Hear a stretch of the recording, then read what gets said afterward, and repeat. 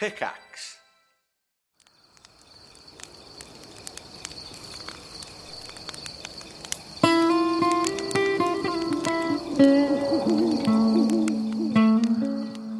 Extended Rest for the month of January is brought to you by you lovely folks at patreon.com/DANDR. We've told you about it many times before, but that is where you can get tons of bonus content for just a few shekels tossed our way to keep the lights on each and every month. We truly appreciate you guys taking the time to check our stuff out and support us and help us do what we do. Without further ado, let's get on with the show. Ooh, let me rewind. Welcome to Extended Rest for the month of January. Let's do that thing where we go around the table. I'm Jason. I'm normally the Dungeon Master. Tonight with us is one Rob Wiesahan.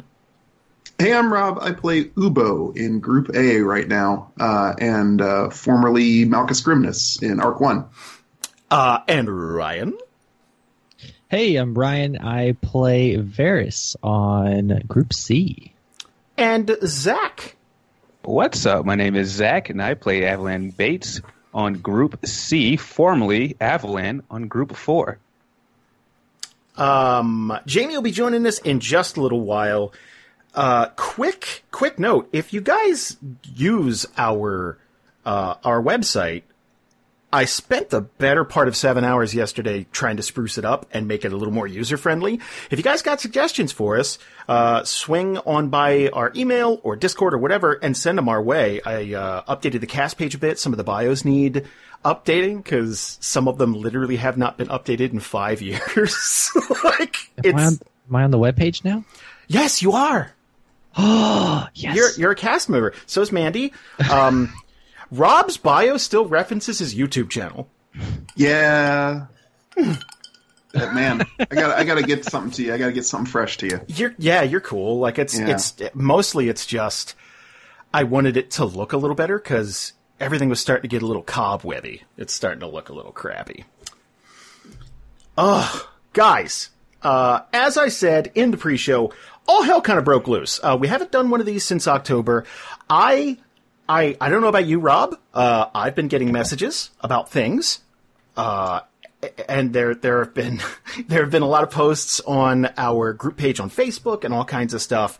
Lots of thoughts and feelings about the last several episodes. We're mostly going to be talking about episodes 56, 57, and 58 of Arc 2. But if you guys in the chat want us to talk about something or want to shout something at us, just shout something at us. Yeah. Speaking of interactions, we both had that tweet of that one listener who said like she had this terrible day at work and then got home and listened to like the tail end of episode 57 and burst into tears in her car in her driveway. And I was like, no. Yike. Can I? Okay. I'm always there for like a shoulder to cry on or like, hey, it's okay, everything's fine. But there's a part of me that's thinking, good. I'm glad you felt something. Like it's just, even if it's a bad day or something, it's like, yeah, that'll pass. It's going to be great. There's ups and downs, but it's like, man, I'm glad you felt something and it hit you that hard. Like I get that. People. Yeah. Sorry, I spoke over somebody. Sorry. You're fine. How's about we jump right into Arc 2, episode 56, which was taking stock. Jamie's not here, and it's a Group B episode. Well, we'll just speak for Jamie. Whoever thinks they know what Jamie was gonna say or do, just jump on it. That's a dangerous thing, Jason. Can we? Is this like? Are we locked? Can we pop ahead and just like double back for her? I mean, we have a format, but who gives a shit? I guess we could do whatever we want, right? Well, I mean, you're still having her on the show, right? You haven't told her like, "Hey, take your time." See, like you've been voted off the island, or whatever the terrible pop culture reference I just made. I would say that's very timely. Yeah, man. So, how about that Survivor, huh? Reality TV on the cutting edge.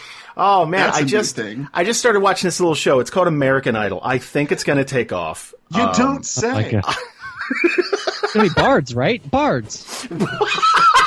Okay, you know what? Fuck it. Let's jump ahead. I love you, Bree. let's jump ahead to... Are any of you familiar with The Real World? It's on music television. Jamie, stop stressing. Why did she tune into this? And then, that's the worst for her. Let's jump. You know what? She needs some entertainment. Yeah, we're going to jump ahead to Arc 2, Episode 57, which is Make It Right, which is a Group A episode. And we got a Rob, so we could talk about Group A stuff. Unleash your judgment, chat. Tell me how you really feel. Okay. Uh-oh. I was really happy with this because it's like, okay, yeah, the second episode, once we get rolling, get loose, that's when we'll talk about all the death and destruction. And, no, we're jumping right in. So, previously, on Group A, let's talk about everything that's happened since October. Because about, 9 episodes have come out since then. So, we had a feedback episode in November, I believe it was, or December, something like that. But basically, there were 2 camps. 3, technically. There was one camp that said, yeah, stay the course, everything's great. Then there was one camp that said, boy, nothing really happens. I just don't feel like there's enough consequences. I don't feel like there's that threat of death. I don't feel like there's that blood in the water. And then there's a group of people who were like, it's too grim. It's too, and this is before. Mm-hmm. And so within the span of 2 months, there were 4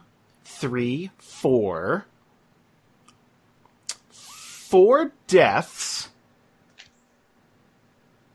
not counting Patreon. And there were a lot of deaths on Patreon. Speaking of 2 camps, by the way, I see 2 camps in the chat. One is I love how you played your character, and the other is I literally would have executed Ubo. Holy shit! Okay. This is why we're here. Let's get into that. Yeah, I like that passion. Yeah. Here's the thing. Let's talk about exactly what happened, and then we'll talk about where people kind of fall on either side of that. So, essentially, the group hit the road, right? They're leaving Aubrey. They're striking out to the east. They're trying to get to Donhurst. They got to get to the Divide. They got a long journey ahead of them. So they hit the road. They encounter a cart, kind of a suspicious-looking cart. It looks like it belongs to this vampire countess in Donhurst.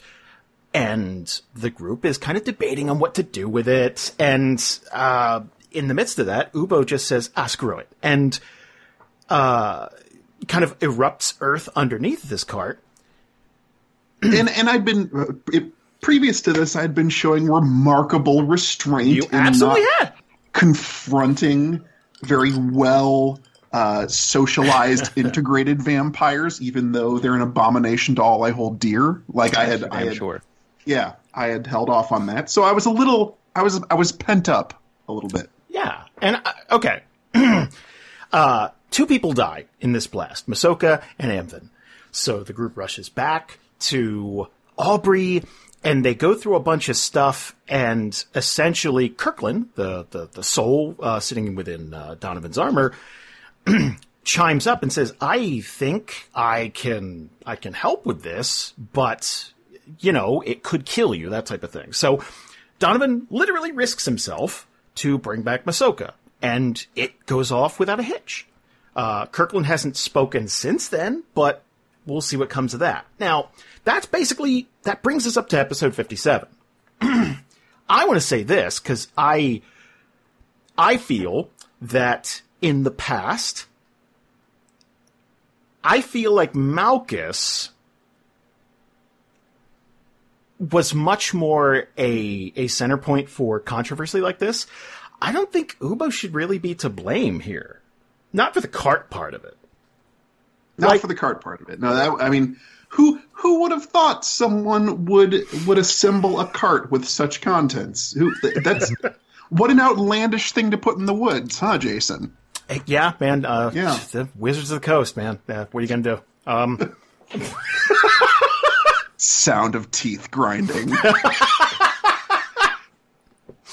I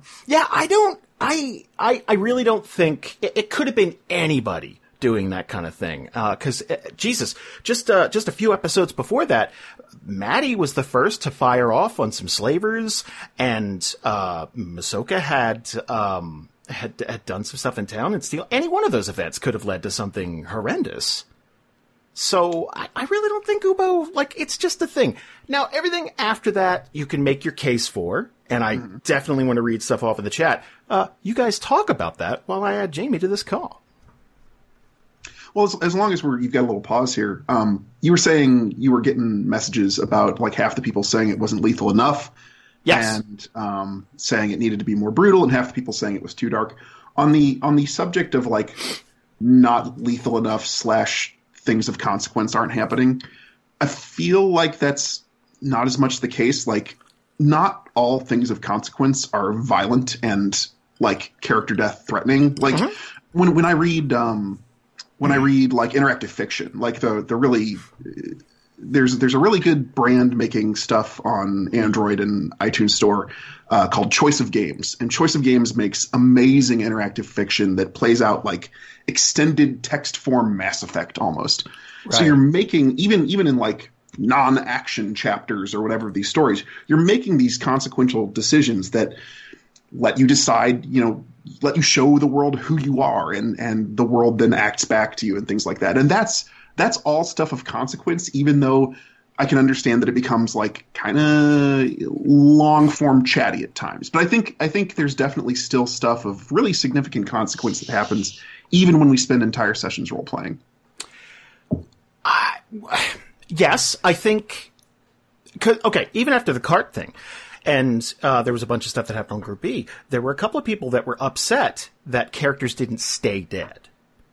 And I feel like resurrection's tough enough in our world. If people, let's say, if you want to put it that way, if people get away with it, then awesome for them, man, because they might not be so lucky next time.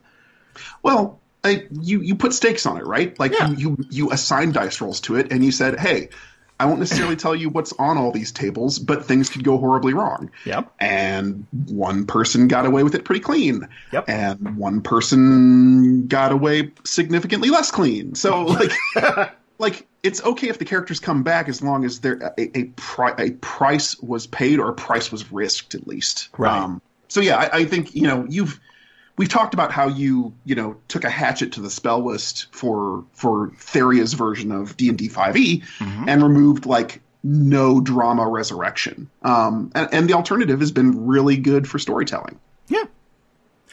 Hi, Jamie. Hi. Hello. Can you guys hear me okay? Absolutely can. You're doing sounding great. I am so sorry. You're fine. No, I'm the worst person imaginable. I think you're like third worst. Like, there's a couple ahead of you. You're fine. Oh, I can catch my breath. I didn't hear the question, but the answer sounded really educational. So what was I want to know what the question was that I missed, because I don't have any context for what Rob was saying. You're jumping right in. You were just like, yes, I am part of this chat. I was following along on my phone for a while, and then when you added me to the call, I had my phone going, my computer going, Skype going, and I was like, oh my gosh, there's too many things. So I shut everything down before I jumped in the call. So I totally missed. No, I was the inner space. Yeah. I was countering that people were saying well, it was, just recently for Group A, it was too easy for people to come back to life. And I said, well, D&D as written has resurrection spells that have virtually no significant cost in bringing people back. For one of our characters, a price was risked and dodged. For another one of our characters, a price was risked and paid. It's been, I was saying it's been significantly better for storytelling than the way the D&D spells are written in canon. Yeah. Right, and I feel like in the case of Donovan's Resurrections, that was so circumstantial. There's no way to know if he can do that again, because the episode ended with Kirkland being gone from the armor, if I remember correctly. So, or at that least was not just talking. Exactly. So he could be gone for years, thousands of years, hundreds of years. You never know now.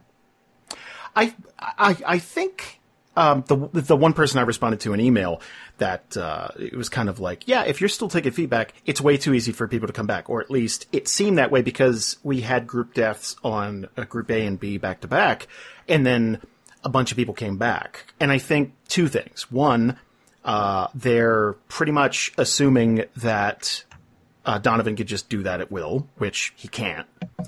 And two, I don't think they were counting NPC deaths. I think that person only counted party deaths as relevant. And if someone dies, bringing someone else back, and in the case of Group B, that's what happened. Someone lost someone very dear to them, their mentor, almost like a mother figure, gone, to bring them back. I look at that as very interesting from a character perspective. We're going to see, okay, death is death, right? A character dies, that's very sad, and that can affect the rest of the party. But for them to touch on death or come back from that and kind of bring this weight with them, I think that's better for roleplay. I think you get more mileage out of that. Mm-hmm. Right. And group-wise, you can't say it's easy to resurrect all across the board, because think about if, like, Merrick just died out of nowhere. Like, say if he died and Anthony couldn't keep healing him, he just died right there. We're shot of luck. We don't have any way to bring him back. Yeah. That's fair. It's very situational. And, I mean, every group had a major sacrifice in order to do that. I mean, just looking at pretty much what they traded for their lives. Yeah. And we haven't seen any repercussions yet either, is I think a big thing too. Like, at least for Group B, we've seen little bits and pieces of after Larg back, but we haven't seen anything for you guys at all. You know? Well, okay, nothing's aired yet. We sure as hell recorded something. That's true. Nothing's aired yet. That's true. There's a rough episode. I got to remember, there's a whole aftermath that none of the people in the chat have heard yet. Oh boy! So I don't get any special treatment just because I have to wait for the episode too. I'm really excited for that, because Ubo's just sitting, from what we know as listeners, Ubo's sitting on the floor right now, and he just got done with the deal. So I really want to know what's going on after that. Yeah, it's what a cliffhanger that ended on 57. That was so. Let's break this episode down. But there's a whole other episode that we recorded, and that's kind of what I'm speaking to. Just speaking for Group A right now. All of you guys took the ball and ran with that. So just living, just surviving, that's not getting away clean. There was Susan as Maddie just ripped the house down for me. Like, there was a line that she said in this episode that hasn't aired yet that just destroyed me. And there's a lot of character consequences to come from that. So okay, enough screwing around. Episode 57. So Masoka came back. That's awesome. And we behind the scenes, James kind of took an opportunity, because he thought character stuff with this resurrection, he's been patched up a bit. He's had this very smoker's voice thing. And that was a nice touch. That was cool. Great. That was a little detail that's like, oh, that's actually really smart. Damn. Okay. So did he just was that like on the fly, or was he thinking about that for a while? I imagine. Well, he came into it that session talking about it, so I think that's something it's something he put a lot of thought into. But yeah, so the situation that Group A faced at the beginning of that episode is, yay, Masoka's back, Amvin's gone. So Michael's sitting in the call. We're just kind of waiting to see what's going to happen. And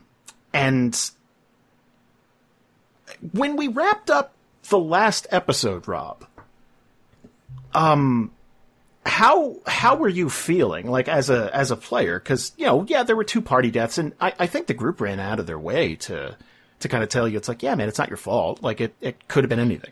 Well, no, they did. There was, those of you who are supporting us through Patreon.com, cough, cough. Nice. Got some good shilling. That's good.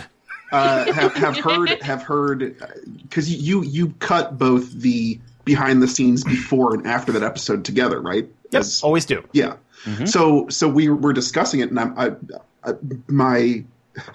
the thrust of the discussion was me basically saying Ubo wants to die, right? Like he feels like the world's greatest disappointment to everyone he has ever known. He literally is kind of he no longer trusts himself to take action independently. Like he's at the risk of becoming just like a submissive husk of like I don't trust myself to make decisions anymore. But then like after that we didn't play for how many weeks? I'm trying to remember. Again, the holidays happened. Yeah. I think it was like 7. So there was a significant break, and I got some time to process and like figure out how I was going to play it. But in the moment, I was like, at the end of 55, I was just broken. Like both myself, like, oh my gosh, these people wanted to do things with their characters, and I've robbed them of it. Oh, shame. But then also thinking about Ubo and him being like, you know, that kind of thing would totally change how he handles himself from that point forward. And then getting into episode 57 and kind of doubling down, like so desperate to fix what went wrong that he did something more wrong. Right. Because in the moment, like I said, at the end of 55, I was very paralyzed, and I'm like, well, Ubo just can't do anything anymore. He can't do anything. And then there was that opportunity hanging, that low-hanging fruit of like, you know, and then further to watch Masoka get resurrected and be like, we're halfway there, right? Like to be given that weird, to be broken and shamed and then to get that weird glimmer of hope, like this is halfway fixed. If I do the other half, it's all fixed. Right. You know? Yeah, there's a chance of redemption. Yeah. So it was kind of like looking at the momentum and being like, we're halfway there, like this, I could put this all behind me kind of thing. Well, let's talk about price, because, man, so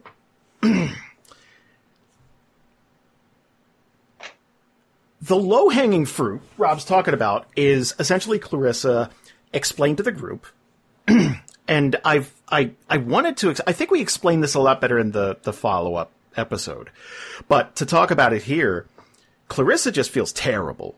Right? There's very little she can do. She doesn't have the power to try and resurrect somebody. There's nobody at the temple that could attempt that right now. There's just absolute helplessness. And seeing you guys like 24 hours before talking about like it. Okay. In hindsight, it's almost man, I'm one day till retirement. I'm going to get my pension and retire by the lake, and boom, and you explode. Yeah. And it just, she feels absolutely terrible. So resorting to a demonic pact is basically like, well, here's the only card I got. And she brought it up to the group. That was shot down. What kind of pushed her over the edge was like, Ubo just feels absolutely terrible. She feels absolutely terrible. And she feels like logically the two of them can have a handle on it. Yeah, well, yeah, like, it's funny, the group is like, no, never do that. Don't do that at all.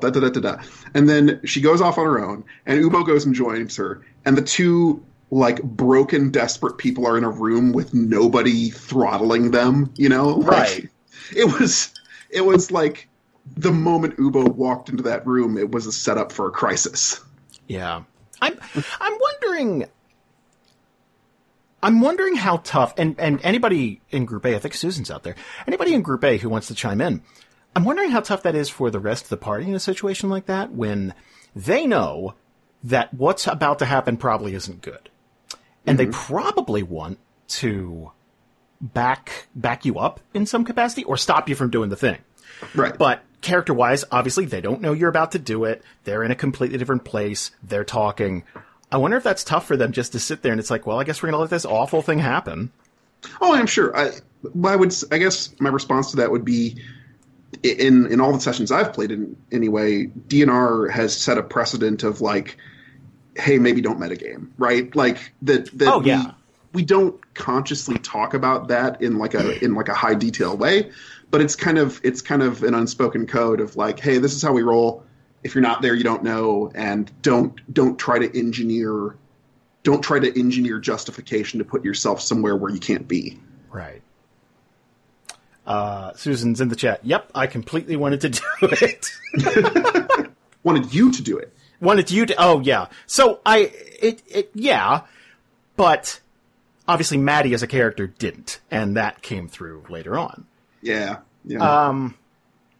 So we're recording this scene, and I want to step back and talk about recording this because I had a couple of accusations tossed at me that essentially I engineered it so that it was Darmok. I remember people accusing you of that D10 table just being Darmok, yeah, all the way down. And it's like, I saw that too. Yeah, I was so happy the night. Okay, so the night we recorded it, I always fill in Bree after the fact. Because obviously she's got to stay abreast of everything that's happening on the show. So it's like, oh man, there's this table that just happened to roll an 8 through 10 is this, and so we're talking about it, and I never really thought about it seeming engineered or like ringerish, but yeah, I think at least playfully, I think a lot of people thought that it was just there's no other demons on that table, or no, there's it was going to be that no matter what. And I almost wish it wasn't Darmok. Just to add some just to see what else is out there. You know what I mean? Yeah, communicate the versatility of the setting. Right. Yeah. But I mean, I also think that that's a very interesting twist in that I feel like if that scene had went differently, and maybe Uba was a bit more cooperative about it, I think you guys would have gotten it's like, okay, here's the price that I want. Boom, you go do it, or whatever. But because Ubo's so reluctant, and it was just kind of a mess, we ended up getting a situation where, he kind of grants this wish, but you don't exactly know the cost. Right. It was like just a favor at a later date, right? Was all of it. Yes. It's very monkey paw wish kind of. Yeah. Yeah. Well, yeah, but at that point, it had become clear to Ubo that his less than stellar charisma was not going to carry him free of this torment. Right. So yeah, he kind of turned a corner and was like, I need to put this into a realm where I'm capable. I need to use my strengths, not my weaknesses, if I'm ever going to make anything good happen. Yeah. No. And we all know how that went. So I guess my question, because this is elephant in the room stuff, we got to talk about this. Wishmaster. Oh, yes, Susan, Wishmaster. Tell me you guys have seen Wishmaster. Those delightfully cheesy. Oh, it's so good. I love that movie. Okay. What do you think the price is going to be? I would love to go around the table here and ask. Ooh. Let's start with Zach. Well, first off, if I can backtrack a little, sure. I feel like the whole 8 through 10 or 8 through 20 Darmok thing isn't really a thing because we all know how competitive hell is supposed to be, right? And we all know Darmok is on the rise, so it just doesn't make sense to not have him at a higher level than some of the other demons, right? Because he's on the rise. I would never thought that would be something doctored or something just for him only. There's a competition. And that's how I view it. But the price wise though, if I remember correctly, Darmok does have her soul, right? That is a thing. I mean, a deal was cut, yeah. So that technically belongs to him. You just don't know what deal though, right? Yeah. because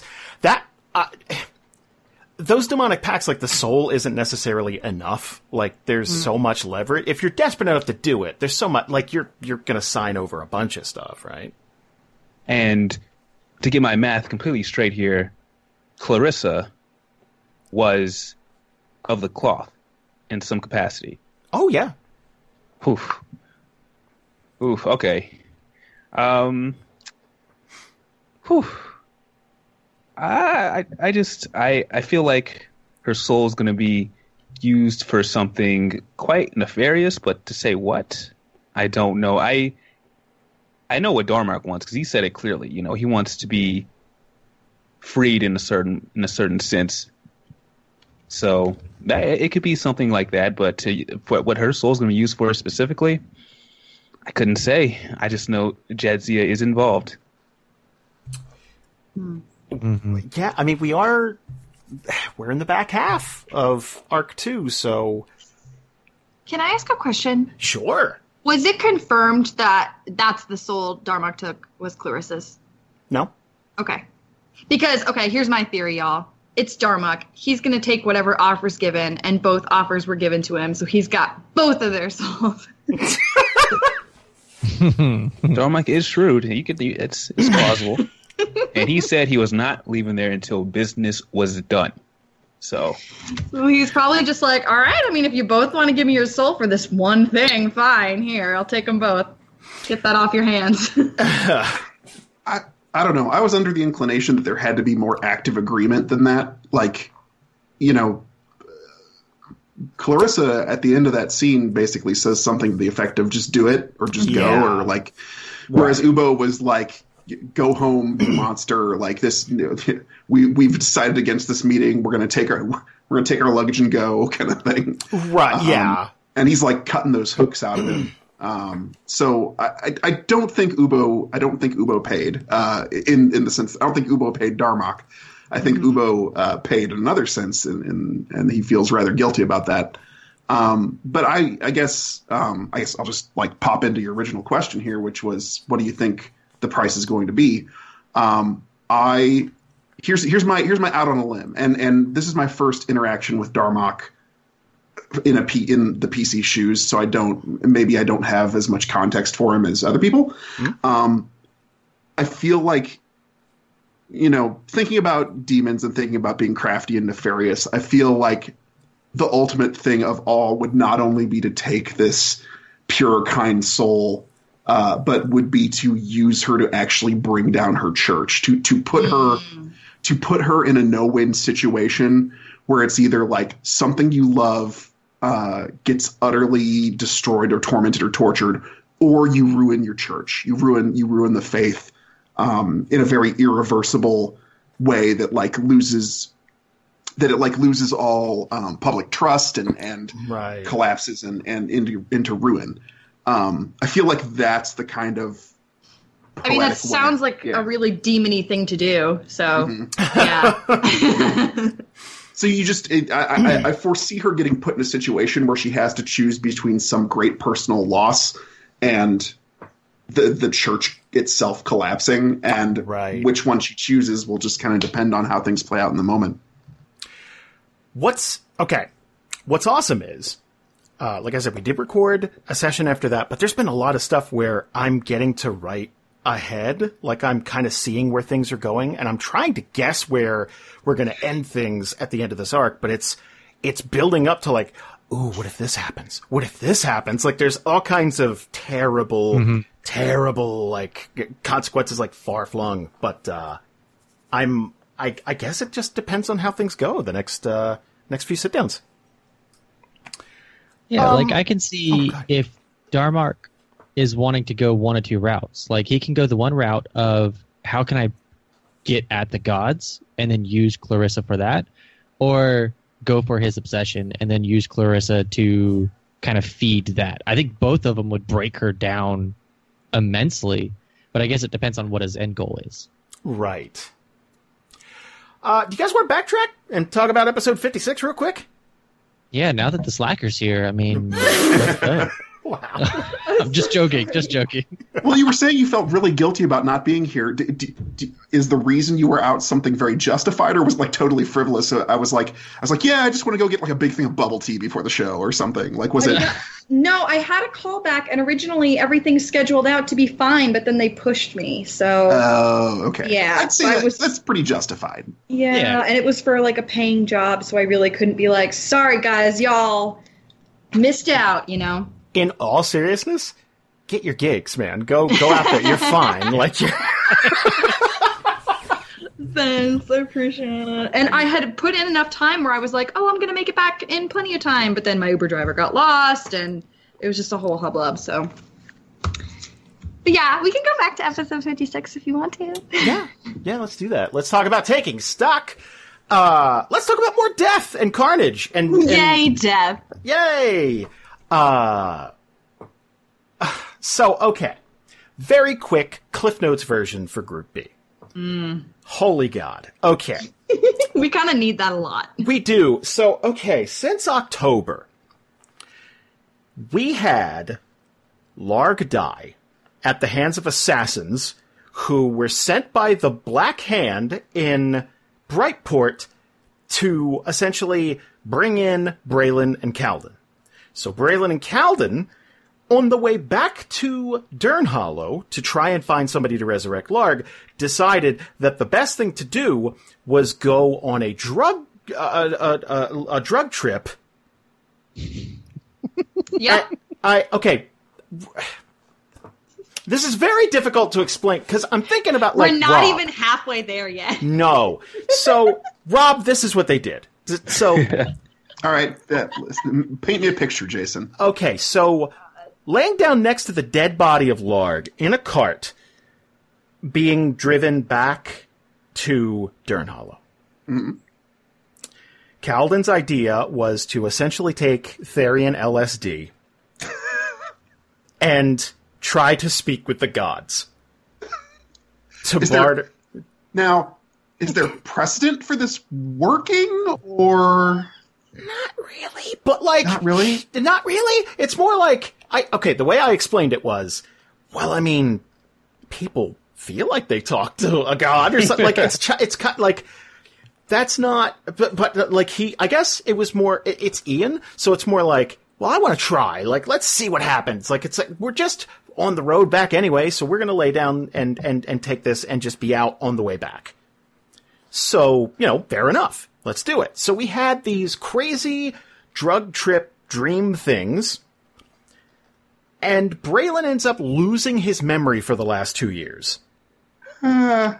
All right. So he wakes up, doesn't know where he is, sees a dead body next to him and the people in the cart, fires off Thunderclap, spooks the donkeys that are pulling the cart, and they start ripping through town.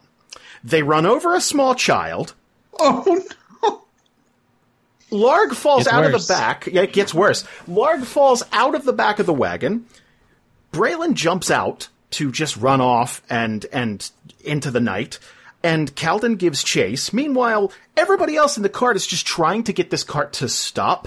Again, they run over a small child. They rip through town on the other side and basically dive off the cart before it kind of hurls off a cliff. Yep, With that all their happened. belongings. With all their belongings. Well, most of our belongings. Most of their belongings. Most, yeah. Most Man, of those our- shenanigans. Donkeys. Oh my god. But wait, we're still not through episode 55. Nope. It's insane. So, Callie, which is Karen's character, tries to jump off of the wagon to get to this kid and see if she could save him. She rolls a 1, falls on her face and hits her head, manages to get to the boy, Jeremy, or Vernon, is the nickname's been given to him over the years, and actually saves the kid. Awesome, right? Very good. Yeah. Skipping a bit. Ellen, who is Larg's mentor, lived in Donhurst with him and trained him and all that stuff, known him for years, is a paladin. Mm-hmm. Runs down the road after being informed Larg died. sacrifices herself to bring him back. So now we have Braylon with no memory of the group or any time for the last 2 years or so. Basically his time on the show. We have a dead Ellen. We have the group heading back into town and then immediately getting into a fight with a crummy bar patron who they tried to rip off before leaving town. It's a huge mess. Yeah. It's a big old mess. To be fair, somewhat self-inflicted. Yes. It sounds like. A little, yes. I mean, right? Like, you kind of like... It's been a busy few months. Yeah. Wow. Or for Group B, it's been a busy day. Yes. So, that's where we... okay, by the way, there's a huge bar fight. We're talking like a Blazing Saddles bar fight. And Larg is just so pissed off at this point that he's Terminatoring through the establishment and killing people. And meanwhile, Tatiana's trying to barter with this gentleman named Titus Crane, who is a kind of a low-life pimp guy, like not a good guy. Sure. And essentially, he doesn't like the fact that he looked weak in front of the town. So Tatiana's... this guy starts beating Tatiana, essentially, and she's like, okay, our business is concluded here. I'm going to leap off this balcony and make it look like you threw me. So she tumbles off this balcony and injures herself. Uh-huh. And that's when the law gets involved, essentially. Just in the nick of too late. That's where we pick up episode 50. Fucking hell. What is this show? So, episode 56, taking stock, essentially. Group B has to have a very frank discussion about what the hell it is they're doing anymore, because... I feel like there's competing visions going on there for like... Yeah, it's a hot mess. So first off, the group basically takes a look around and says, okay, are we in a fight? What's happening? Can we just chill? And then they go meet in the bar, and essentially everyone kind of lays out their ideas and thoughts and plans. And obviously, the Black Hand is something to deal with. The whole, Braylon's memory is a thing to deal with. And Calden's arm. Oh, by the way, forgot to mention this. Calden lost an arm. That happened. That makes it very difficult to adventure. It does, yeah. You need an arm. You need two. Yeah. You could get by with one working arm. At this point, he's been going one arm for a little bit now. He's starting to get used to it, I think. I mean, for now, that will get you pretty far. Wait till he's hanging from something or needs to pull on something, or it's like the second. Now, Calden's a sorcerer, not exactly the most robust physical character class. He'll never be able to shoot an arrow, though. That's true.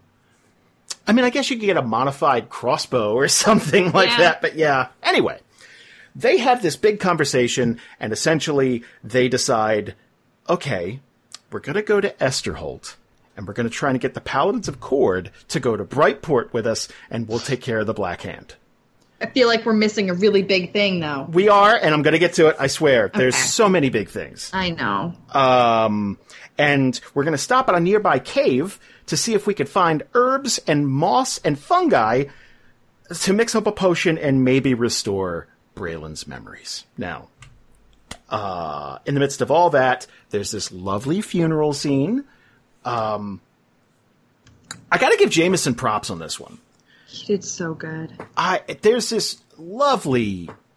they had this funeral scene at dusk, and they kind of bury Ellen in town. Well, outside of town. But it's a really touching thing. He has this little letter he wrote, and that's the kind of thing I'm talking about when people kind of wrote in and they're like, yeah, everyone got off scot-free. It's like, no, they didn't. Like, people died. Okay, we haven't wrapped up this episode, but what did you guys think listening to all this? Because I guess it's kind of rare for backstory characters, because that's a character that Jameson wrote, Ellen, and I guess it's kind of rare for a backstory character to get so much focus on the show.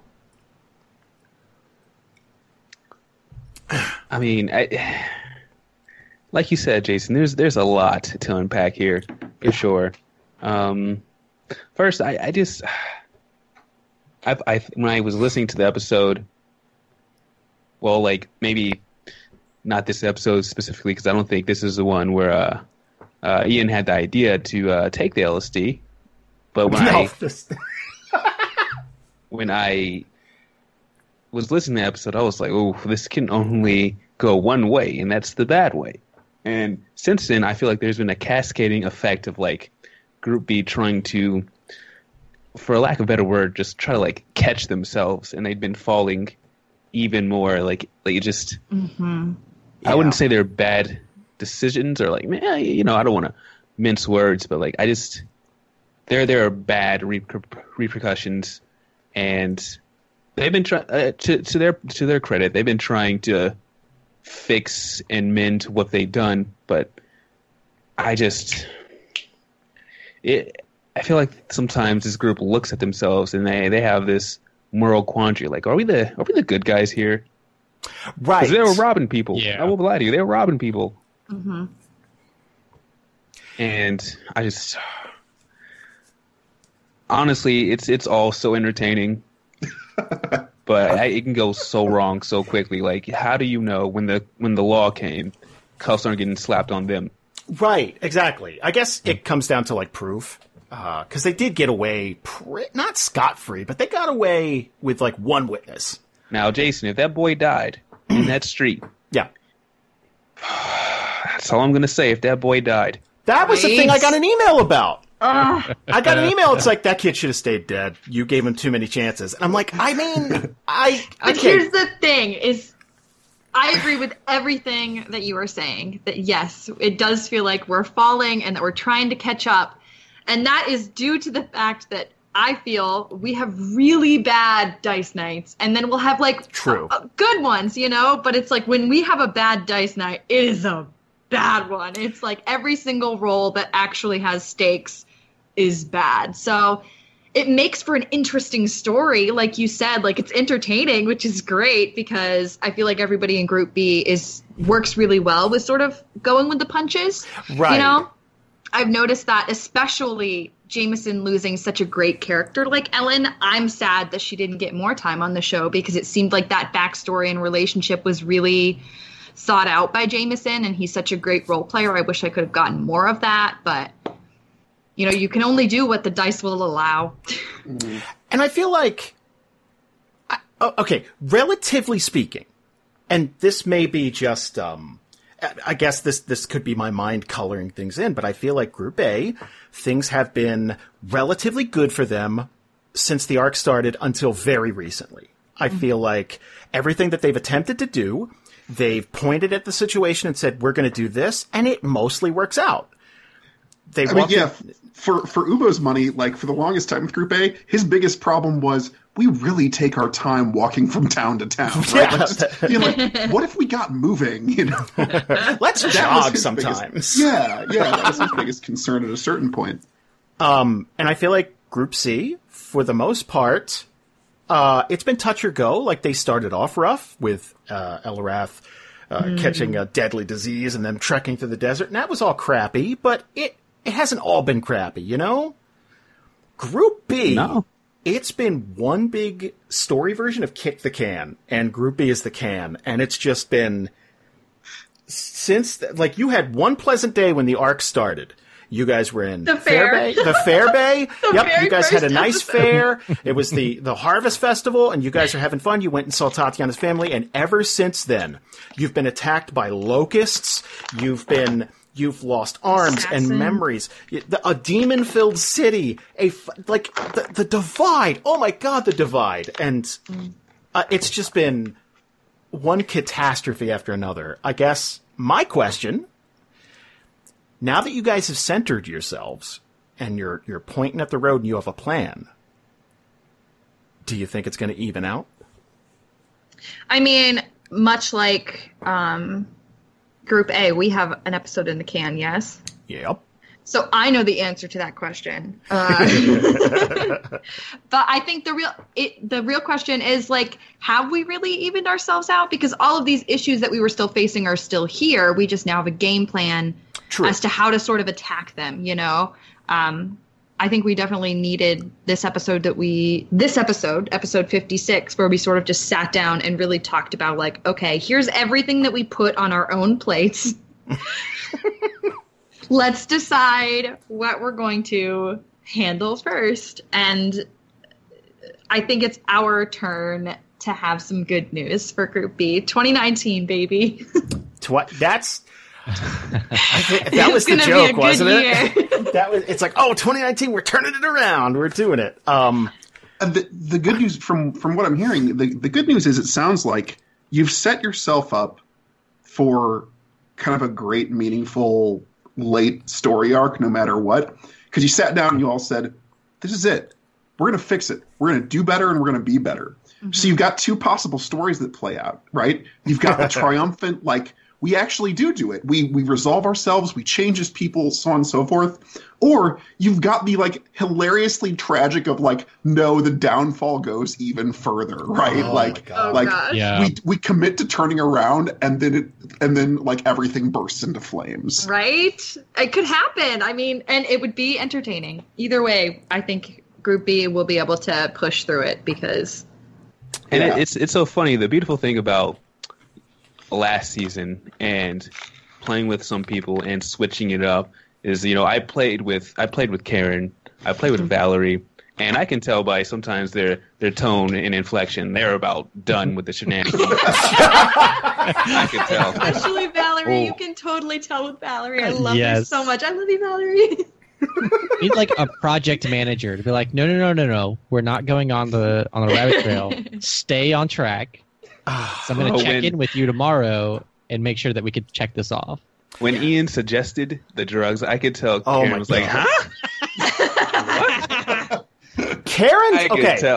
What? Karen's momly instincts took over, so Callie became like, I guess I'll keep an eye on you and hydrate you while you're unconscious.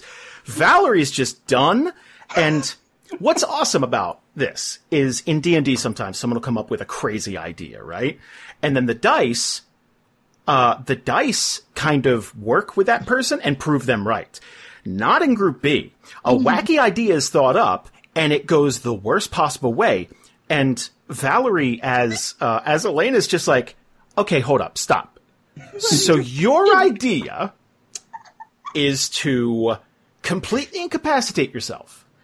And what was the other idea that Calden had? It's like, well, we need to go to the Silver Glade and go. It's like, you gotta get the inflection though, because she's like, so you're telling me? Yeah. Just the most rational character. Every single time she does it, I have to mute because I am cracking a nut because it is just so perfect for Elena. I love it so much. Because, I mean, in reality, I think most people would be that person. But the group is so, I think they're so used to thinking outside the box that Elena is like trapped in a sitcom where it's like, is no one else thinking this is insane? Like, we're all going to die. And, And hats off to Valerie because I love how she's playing Elena because she's just trying to live her life. She went into a bar, found someone nice.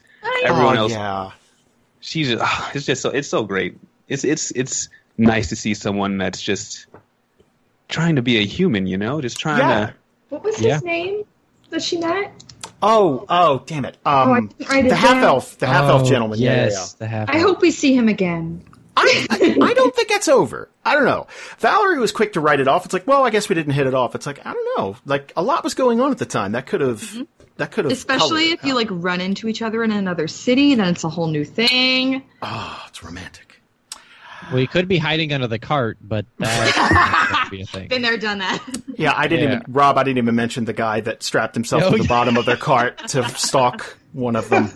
Wow. I didn't Is it even remembered? mention. Yeah. To wrap up this, if all that wasn't enough, This is the best part. if all that wasn't enough for Group B, while you guys are having a very heartfelt discussion about what you should do and where you should go, a couple of things are laid out on the line. Larg confesses to the group that he is sure he spoke to Arathis while he was dead. And that Arathis said, "Oh, there's a bunch of awful things coming, and you guys might be some of the only people who could stop it." So that's no pressure, right? And then Callie revealed to the group, to talk about it, that there's a curse on her family, and that every time someone reaches the age of 30, they die. Two small Heavy. things. You're just a couple of small things. So Holy. Callie has months to live, and Larg kind of laid it on the group. It's like, yeah, we got to save stuff. And that has not been working for the group so far. So whether that's true or not, I mean, yeah, that's... So the group decided to head to Esterholt and try to get the Paladins Accord to help out, which... honestly, I don't know how that's going to go, so... That was episode 56. Holy shit. Wow. But we went through a few days in that episode because we started on the 27th of Yesti and ended on the 2nd of February. So we're catching up. Yep.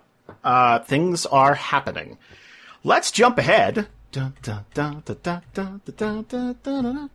to episode 58 of Arc 2 Acquaintances. This is a Group C episode. So we're gonna tag in Ryan and Zach a lot more here. Interesting way to kick off this episode. You guys are outside of Aldmore, and you realize someone's following you.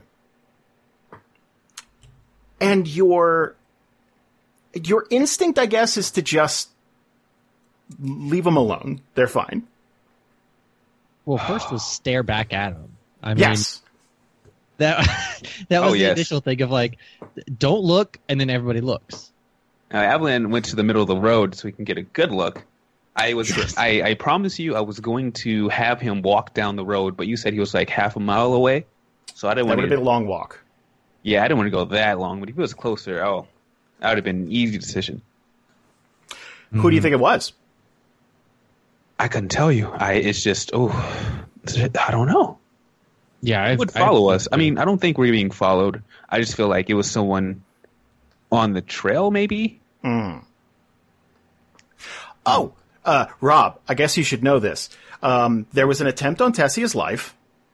Oh, And she's not exactly making friends with the Black Hand.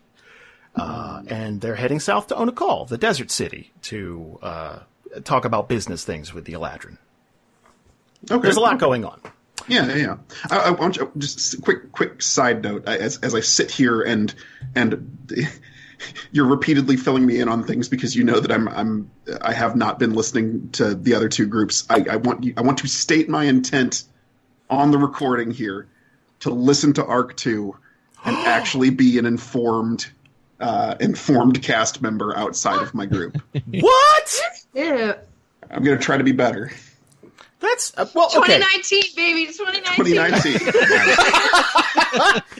I gotta say, It occurs to me how terribly that reflects on me as part of the cast to be unsupportive in that fashion and just not like I feel like it's been a handicap to being better integrated with people outside my own group, and that needs to stop.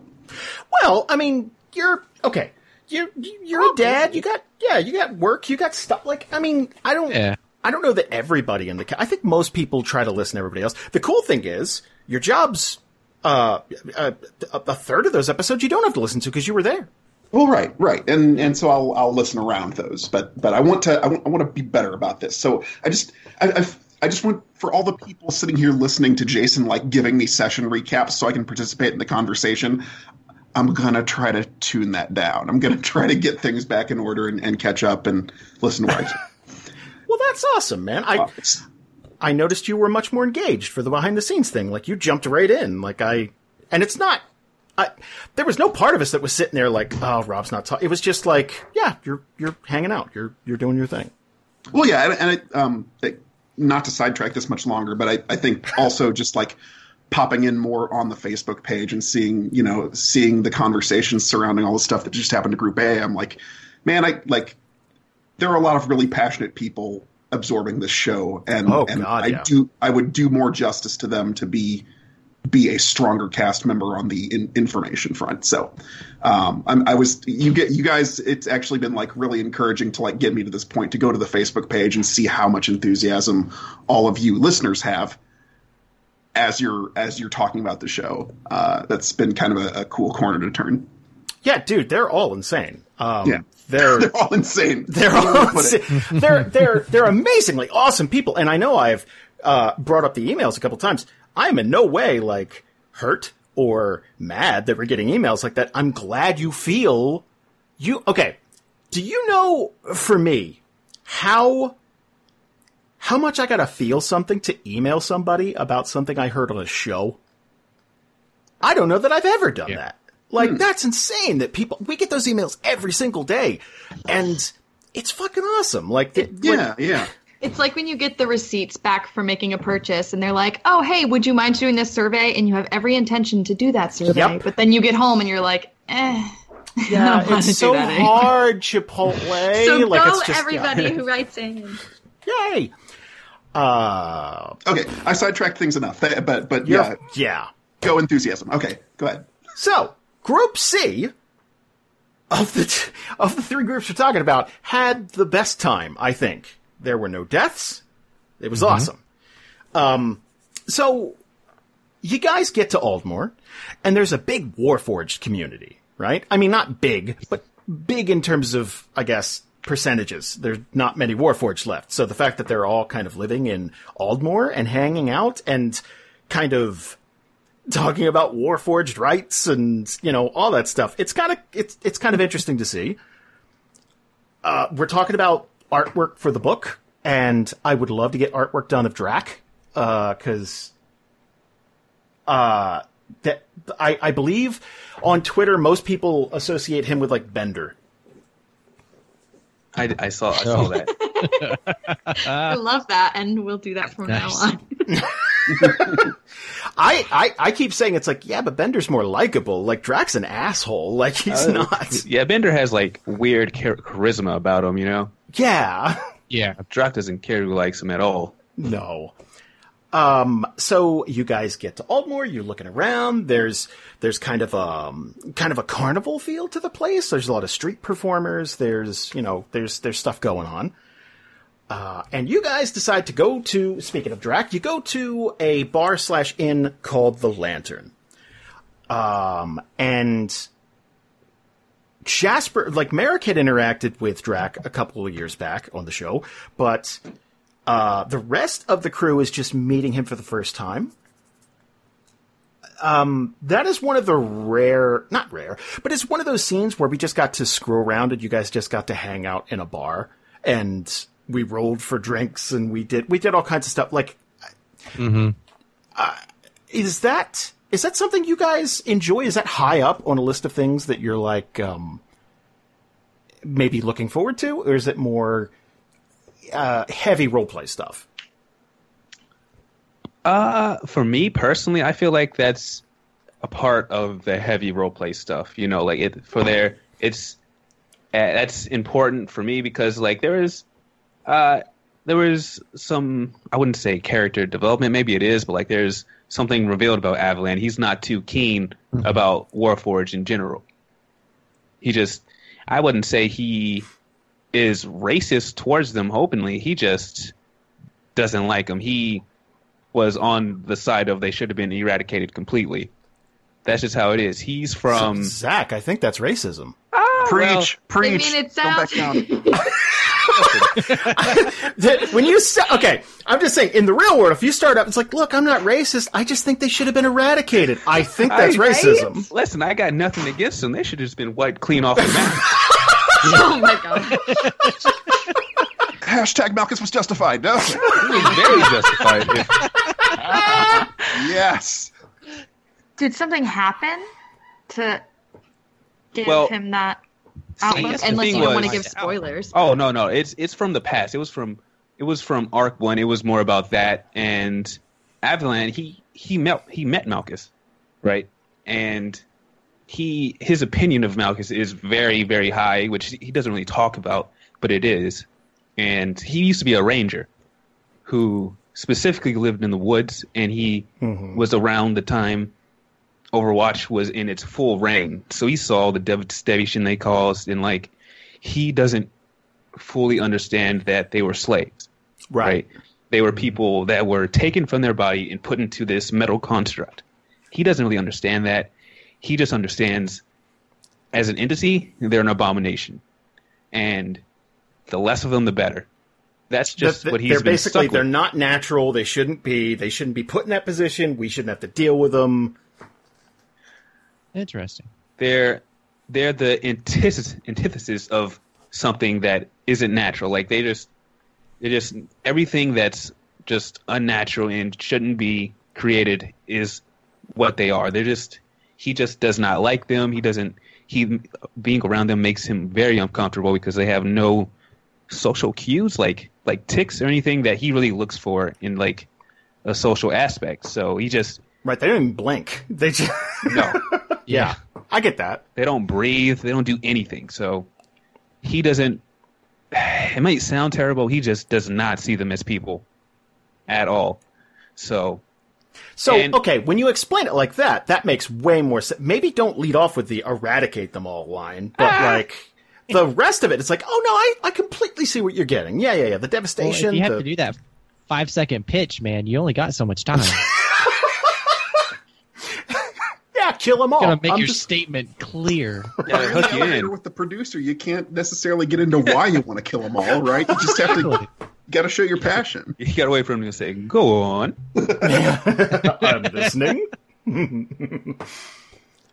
Yeah, for me on that side though, it's you have to have the smaller roleplay moments in order to build up to the large heavy roleplay moments. Yes. If all you have is heavy roleplay moments and combat, then you're not going to see a lot of big shifts and a lot of character growth, because the character growth is what happens with the small stuff. And that's how you start learning, oh, well, this person doesn't like that, or that person's really starting to talk to this other person. And that's how the party really comes together. Because in reality, I mean, if we were in their shoes physically, yes, Varys would have done a lot more talking and everything else because they would have spent days on the road, and there's a lot of stuff that we don't see. So we're trying to hit the highlights of their adventure, but you have to highlight some of these things for the characters to grow. So we can't just always do the heavy stuff.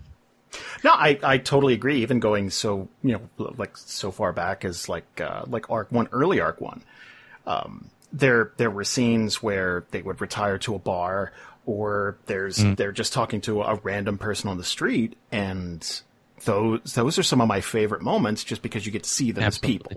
as people. Yeah, Go ahead. Oh, I was just going to chime in. I think what you guys are saying about how you need the light moments and the heavy moments, it makes me think, maybe some of you love anime, maybe some of you think it's just like trash, but like thinking about anime and thinking about like anime series and things like that, it's very common. Like, watch for the pattern. You'll get like, if it's like a 20-something episode series or something, you'll get like 6 or 7 episodes of just like whimsical hijinks misadventure at the beginning while you're just getting to know the people, and you start to love them through that, and then they start driving the knife into them, and it's that much more meaningful that they're experiencing tragedy because you've seen them be lighthearted and friendly and happy, and the contrast between where the story started and where it went. right. So you guys essentially get served some disgusting beverages.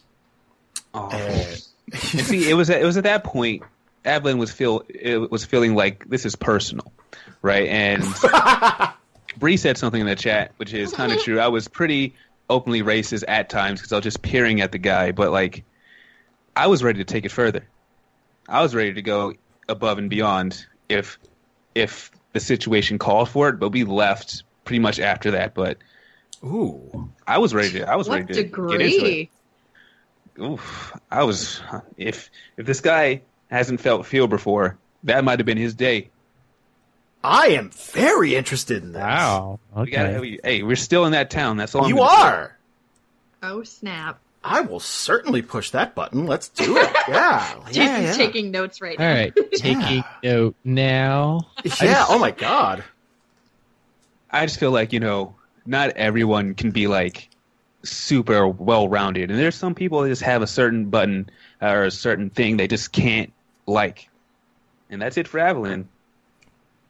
Plain and simple. I want to explore that, not because it's not because like that would lead to something terrible, just because it's like I think it's interesting to establish that side of Avalon, because for the most part I think he's been there's a creepy charming thing about Avalon, right? Like I don't think we've ever gotten a comment that's like, I don't like Avalon. I think we get a lot of like, man, he is clearly on the spectrum or something. Like he very much gets by on reading social cues. Now that Effie's gone. Oh, I was just going to talk about that. Yeah, go ahead.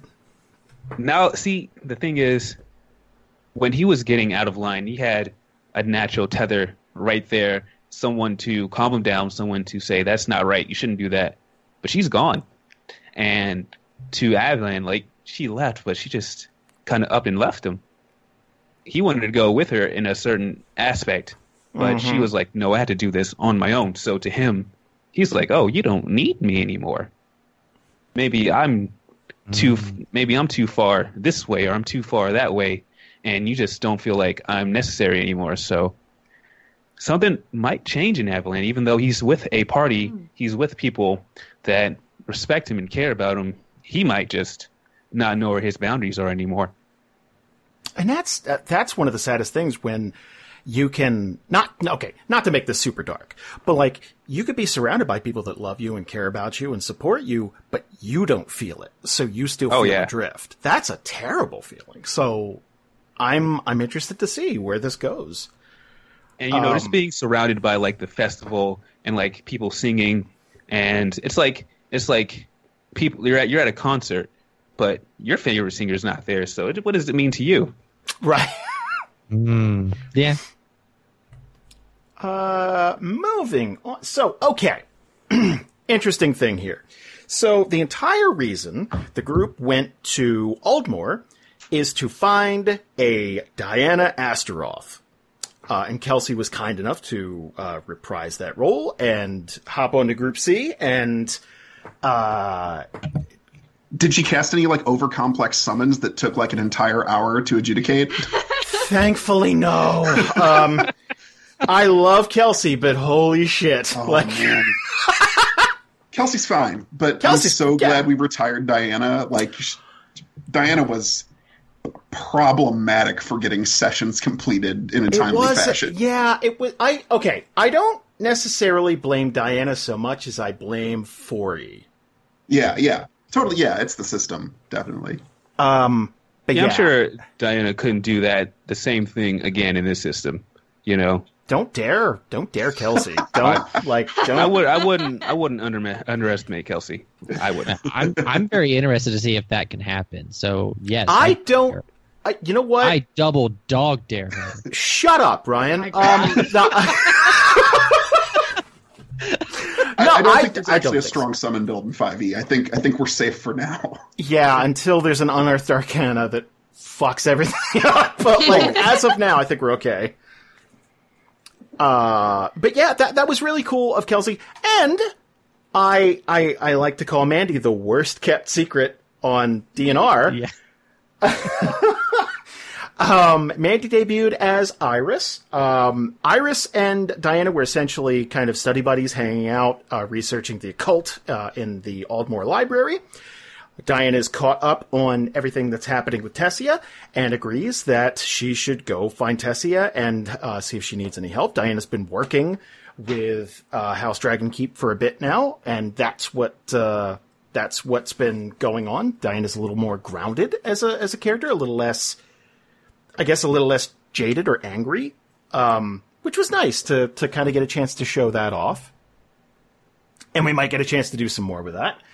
Iris is a very a very interesting, peppy character, and that stands to reason because Mandy's a very peppy person. And I'm looking forward to seeing how that meshes with the group. I think they're going to be a fun addition to the team for sure. Yeah? Yeah, I think so. So usually when someone joins the cast, we're very coy about whether or not they're on the show. Ryan, I think you sat in on like 4 sessions before you finally got a chance to speak. And we usually cut people out of the behind the scenes, and we're very coy about it. Mandy's been hanging out for a while now, and she's on one of the Patreon groups. So I don't think they knew, but at the same time, it's like I suspect that like Mandy's on the show, and then Mandy was on like a one-shot thing on Patreon before she even debuted on the show. It was a mess, but yeah, that was the holidays. It's 2019, baby. Okay. One of the, I think even one of the behind the scenes stuff, like Bree beeped my name out of a few things. Could have. Somebody would talk to me or something. It was like beep and then cut, so my answer wasn't even there. But like they're speaking to the void. Exactly. It was like they're speaking to somebody, but I don't know what's happening. Like that's how much of a secret it was. Fucking Dr. Claw is like. Like a character on Super Smash Brothers we had to fight to unlock. And it was just the opposite. It was interesting to see. So, yeah, I think we just... It was too hard to hide anymore, so we're just like, whatever. You guys are paying for it. You can... Yeah, it's Mandy. Even then, though, I feel like we had a fun little first meeting, though. I think it was nice. Yeah. Oh, yeah, totally. Read me a story. Good God. That wraps up episode 58, and I wanna get to chat questions and stuff like that. I usually post online for you guys to send us questions and all that. We've just been swamped. So, if you guys have questions in the chat, please fire them off at us. And does anyone in the panel have anything to say about an episode that we haven't had a chance to cover, or something that happened behind the scenes, or I don't know, something we're prepping for? I've got something on the side here. I ran a very brief 3-hour Twitter poll this afternoon, which, by the way, you were not kind enough to retweet when you shut me down. Okay, wait. I did not shut you down. Oh. I was trying to, I was trying to be your compadre. I was like, hey man, it ain't just you. Trust me. I was more like that, not like, it ain't just you, Rob. Like, I was trying to be supportive. Okay. It doesn't spend that many calories to click retweet, is all I'm saying. All Jesus Christ, let me go retweet. Anyway, I was asking people, it's too late now. Don't worry about it. I'm being a bad internet friend. Subscribe, Rob. But I was asking people who do they think has done more unforgivable stuff, Malchus or Ubo? And Malchus edged out Ubo in the poll. There was also an option of just like hard to say if you didn't think you could decide. But Malchus, people voted slightly more for Malchus, which I found interesting. And I just wanted to, while we're waiting for questions to pour in, say there is stuff going on in Ubo's head about why he's done what he's done the last few episodes that I think if the right person coaxes out of him into the public, you will have a different opinion of Ubo than you hold now. I don't want to load it by like saying what kind of opinion I think you'll have, but I think there's things you don't know about Ubo that will surprise you if someone gets him to talk about why he did what he did there. Okay.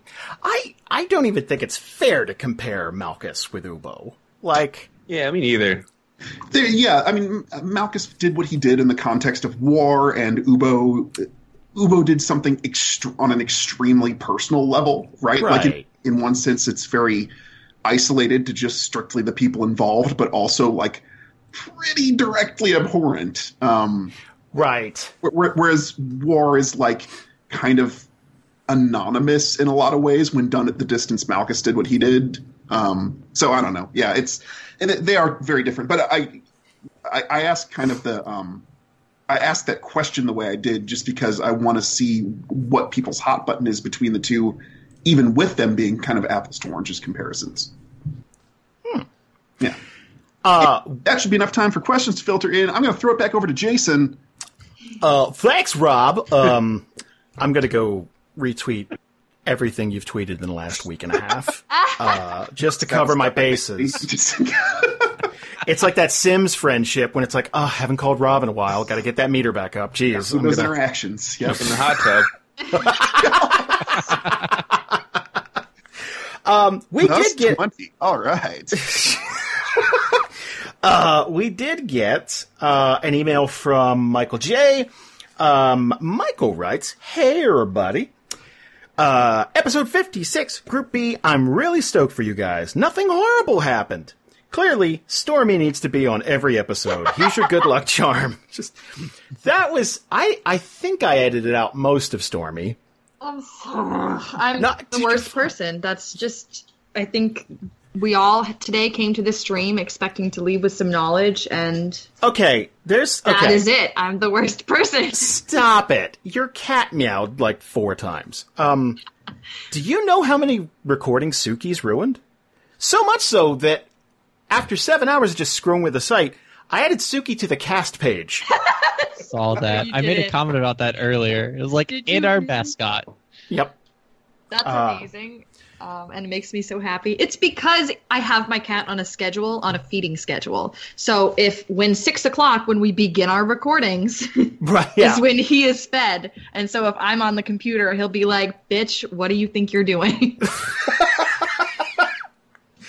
We need to have like a cast pets page and just post pictures of all of our pets there. Or a cast kids page. Oh, that too. You can make them both. Just put them both together. Cast. Oh, things. that too.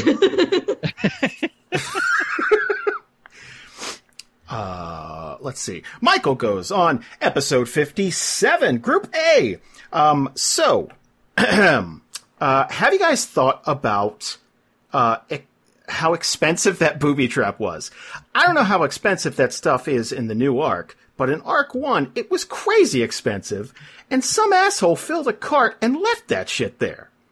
Just so that it could kill someone at some point in the sometime. Whoever's throwing that kind of money around is going to be a problem. That is a good point. I don't think anybody was thinking about the expense of the cart or the explosives at the time. Yeah. See, I just don't feel like it's someone left there. I just feel like maybe it was. I feel like it had a destination, but something happened. That's my guess. Yeah, I think you're right. Yeah, I think it seems like there is a bit of story that we did not end up getting to explain why that was there that we may figure out someday. Yeah, like it wasn't it wasn't like random. It wasn't an asshole random encounter that was just there to be like herp derp explosive cart. Yeah, I don't like to do that all that much. It was purposeful. We just don't know what the purpose was. So that'll be a mystery, like those weird gates. It's been 7 years. 7 years. Someone, you know what? I'm glad we're publishing a book, because at least the gates will be published somewhere. Like someone will get to Nope. If it ain't our campaign, it's someone's. Take it out, put it in the trash. It's never going to be used. No. Like, some guy named Doug or Diane or someone is going to run a game in Ohio, and they're going to figure out the gates. They'll get to the gates. It'll be great. And finally, episode 58, Group C. It was awesome to hear Kelsey appearing on a Group C episode, but that was not the Diana that I remember from Arc 1. What happened to her creating such a complete personality shift? I don't remember Diana being interested in books, at least not unless they could bring her more power, and she had a complete conversation with a human without making one racist remark. What was that? And they mentioned that Diana still has her staff. Is that still the Staff of Unwavering Light?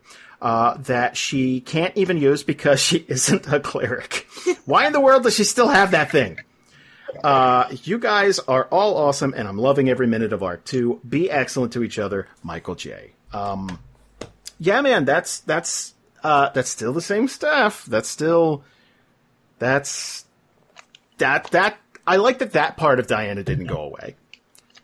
That for whatever reason, Diana's like, it's my staff. I picked it up. Maybe Can I she's use it? actually really nostalgic about her old group. I doubt it. She has changed. She has changed. I doubt it. I doubt. Like, okay, I can't speak for Kelsey. Kelsey's not here, but like, who would Diana be nostalgic for? Like, I can't think of a single person. Theo? The answer is Theo? Maybe. Yeah, no, it wasn't Theo, that's for sure. As far as I can't speak for Kelsey either in this respect, but as far as like characters changing when you haven't played them for a while, maybe it's just me, but like sometimes you forget the finer points of how you played them, right? Like it kind of gets it gets more generalized as you've had months or years or more away from it, and so you can draw a few. I'm sure I played Malchus differently in some of the little things I played him in later, just because you kind of get a more just kind of a, what do I want to say? Like kind of like a blurry generalized image instead of like all the specific notes you remember from playing every month. Yeah. I can't speak for Kelsey, but I know for sure because we talked a while ago when Diana walked off of Group 1. Kelsey had a bigger story they wanted to tell with Diana and all that, and it's been years. So there is a mellowing out. There is a interacting with Tessie on a daily basis and kind of finding something to be attached to and fight for. But that's kind of a cool thing. If you put a character down and pick them up a year or two or something later, you're like Rob said, you're going to play them a little differently no matter what. So I don't know. I think that helps kind of simulate change or just, none of us are the same people we were 2, 3, 4 years ago, right? Oh, absolutely. And it also, like, with that change, if there's enough time that passes in the game world too, you can just kind of backfill to explain it, right? Like you can say, "Oh, yeah, yes, I guess I am playing this character differently. Some stuff happened; they mellowed out." Like, right? You fill it in, and then it becomes more lore. Yeah, I mean, God, we did that with Valis and Malchus, where it didn't have to be such a cantankerous relationship where they, or at least on Valis' side, where he just absolutely loathes Malchus. So it's more like a brotherly thing where it's like, ugh, I hate when he talks about politics, but he's my brother. I love him. Like, whatever. Like, it's just, you know what I mean? And I don't know. Malchus perceives it as, yes, killing him with kindness finally worked, right? Right. Yeah, like Malchus actually showed up in person and was like, hey, you've got a kid now. That's great. Like, how do you stay mad at someone who's like proud of, proud of you for starting a family? That kind of thing. Right. And again, when all you have is the anger to hold on to, it's like, now he's got like a wife and kids, and he's like, I don't have time to be that angry. Exactly. So, okay, one last chance for the chat to throw in any questions they might have, but do you guys have anything you want to talk about just before we get ready and sign off for the month? And there was an interesting question in chat someone asked. Briar Kelly XX Gambit asked, would Avalon have left the rest of the party if Ethne had allowed him? And the answer is yes, he would have left. We've talked about it. We had a conversation about what was going to happen with Ethne before the episode she left, and we came to the conclusion that, I didn't want to take the whole spotlight away from Jane leaving the show, because that's something that was important to have kind of her, like, ride out into the sunset. Right. But it is something that we came onto the show together, so I was completely signed up for leaving together. That, to me, that would have wrapped up a certain chapter in Avalon's life, but we kind of just decided to like let them keep trucking on, because that's a different and interesting storyline in and of itself. That one hurt too, because it's not okay. Not to mince words, people have left the show under not so great circumstances. I mean, we've all known each other for years, and sometimes things just kind of like don't work out. But that was not the case with Jane, obviously. This was purely a time zone thing. Poor Jane was up till, what, 5, 6 a.m.? Every session. Every session. Every session. It was, there were nights where she was clearly caffeinated and ready to go, but then there were nights where it's like, I just got off work, I'm dying. And it just, we tried to keep it going for months and months, and she hung on, but yeah, it was not a great recording schedule for Jane. And there were sessions where you would just, after a while, you just wouldn't hear from Jane because she was just so tired. Yeah, she was just she's so dying. Like, scroll back up in the chat a little bit. IC Productions asked, do you think it would have gone just as bad if Masoka had opened the door before Uba had a chance to do what he did? And Jason, I think the answer to that is there was a chance to use thieves tools / disable that booby trap. Absolutely. So yeah, it would have totally, it would have totally just depended on how the dice rolled. I suspect there was a way to get that armor and maybe other treasures out of there cleanly, but man, impulse control's a hell of a thing, huh?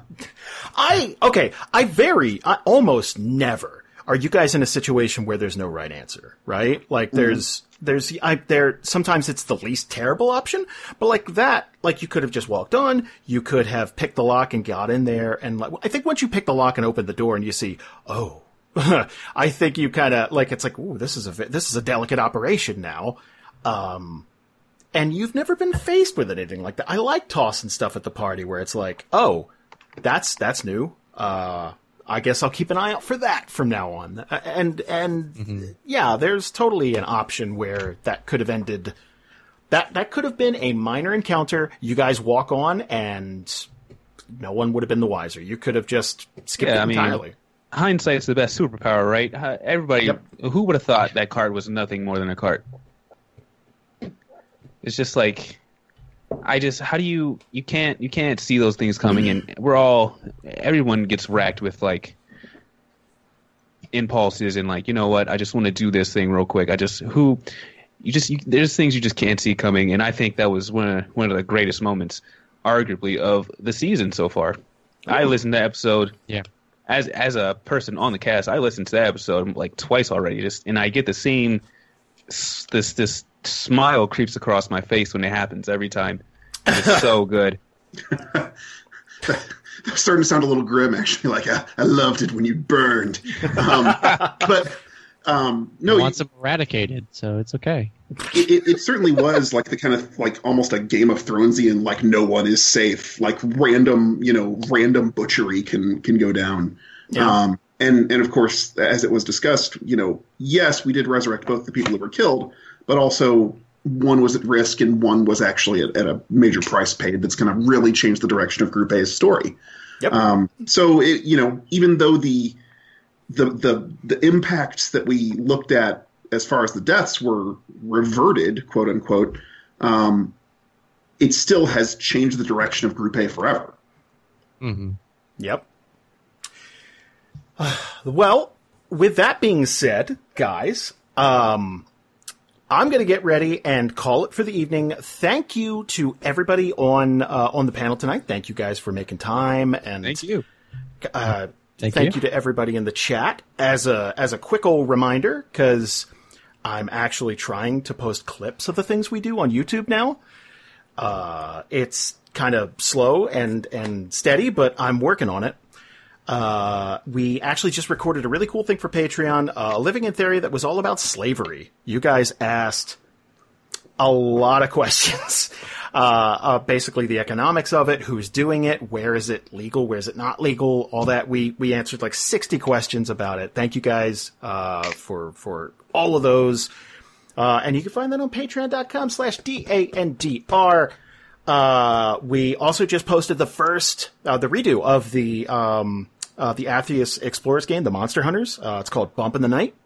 And that campaign is started. And we're recording Vampire the Masquerade this Monday. We're finally kicking that off. I can't wait for that. Holy shit, dude. We very rarely get a chance to play things that aren't D&D. And I've been really looking forward to that one. That's a modern setting, and we've never done that before. So, is that a one-shot or a mini-series, or how's that structured? it's going to be a campaign. We're just going to keep going with it. Fun. My mind has snapped to the discussions we had in the past during the growth of DNR, with me getting progressively more exasperated with how much D&D and role-playing games you run. Yeah. Where I'm like, Jason, 4 is too many, and now you're sitting here like 7, 8. Well, okay. If it makes you feel any better, only 5 of them are recorded and public. 2 of them each month are just for listeners. I think we just heard Bree laugh in the other room. Yes, you did. You did. Because we have weeks like this one where I did 4 back-to-back D&D nights, and then I'm just like, I'm dying. And sometimes the months just fall like that because we're balancing that, and we're writing a book. And I'm fucking stupid. I think if anything has been taught to everybody over the last 7 years, Rob, I'm not smart. Well, but man, do you have endurance to compensate, right? Like, I remember in college running like a session of D&D in the afternoon and then D20 Modern in the evening back to back, and it was 8 hours of DMing one day. And by the end of it, I felt like my brain had thickened, right? Like I felt like I had like a lump of pizza dough in my skull where my brain used to be. So to do as much DMing as you do, it sounds banana bonkers to me. I don't know. I think we all have gifts and talents, and that's my one. So also, it's your career, right? Like, right, exactly. That's the other out you have. It's like you're not doing 40 hours a week at another job. You're doing 40 hours a week at this job. So, likely more, right? I have no idea how many hours. We don't count because it's just. That's probably but again, a good thing. in April, it's all going to pay off. It's guys. Okay, as soon as we're done here, I'm going to drop the gorgeous completed map on the basement. Oh my god, you no believe this map. It's so good. So pretty. Going there now, refreshing. It's so gorgeous. I can't wait to get a copy of it and put it on my wall. Oh my god. So thank you guys so damn much for listening, for rating us on iTunes, for following us everywhere you follow us, and for supporting us on Patreon. We will see you next week with a brand new episode of the show. I believe it's a Group A. So get ready. Oh man, prepare yourselves. Yeah. Stretch before you listen to it. It's a Oh humdinger. boy, I'm excited. Oh my god. Man. Thank you guys, and we'll see you next month with another extended rest. Bye. Bye-bye. Bye, everybody. Bye, y'all.